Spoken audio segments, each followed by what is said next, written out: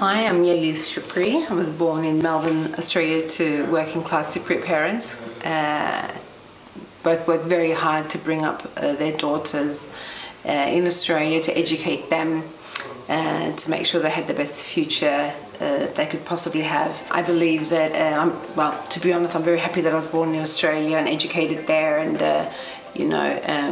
worked there. I do believe, saying that though, it was a little bit harder for us to prove ourselves in Australian society in terms of, being of a migrant background, because of the way we look and our names, for example, made it a bit more difficult to maybe break into certain industries, media being one of them. And also being a woman, I believe, was another factor which made it a little bit more difficult. But saying that, we did. We managed. I've heard things have changed in Australia, and I look forward to seeing those changes. My Cypriot parents moved to Australia for a better future. I ended up coming back, and that was kind of by accident, to be honest. I really just came to see my family's birthplace, which was in Paphos. I ended up staying, and I live here now. I can call Cyprus now my home.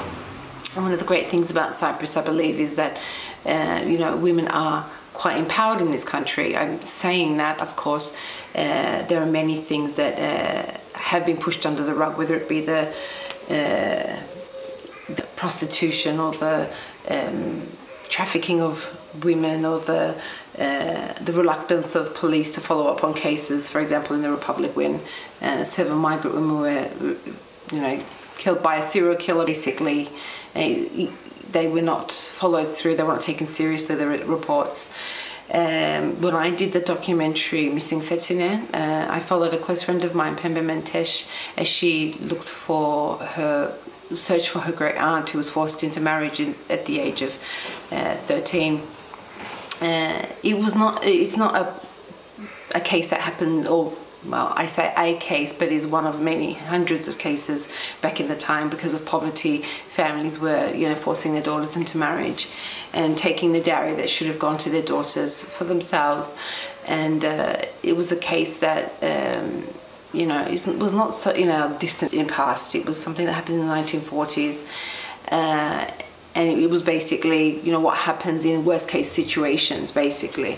Worst case situation is that there's no money left, you can't feed the rest of the family. So what happens is, who do we sacrifice? They sacrifice their young daughters because there was a demand, and that worked out for the two male parties, shall we say. I think what I want to get out of this is that, as much as we're empowered today, I do want to make a strong statement here. We as women, we're very strong. We're very, we can do anything we put our minds to, because, we have the compassion, we have the empathy, we have the strength, we have the knowledge. What we need to realize, though, is that just because things are good now, they can always regress. And, we should always remember that we have to keep up the struggle. We have to support each other as opposed to knocking each other down. And, in a world that really, pushing to the right, things like women's rights are the things that are actually, I see, being compromised.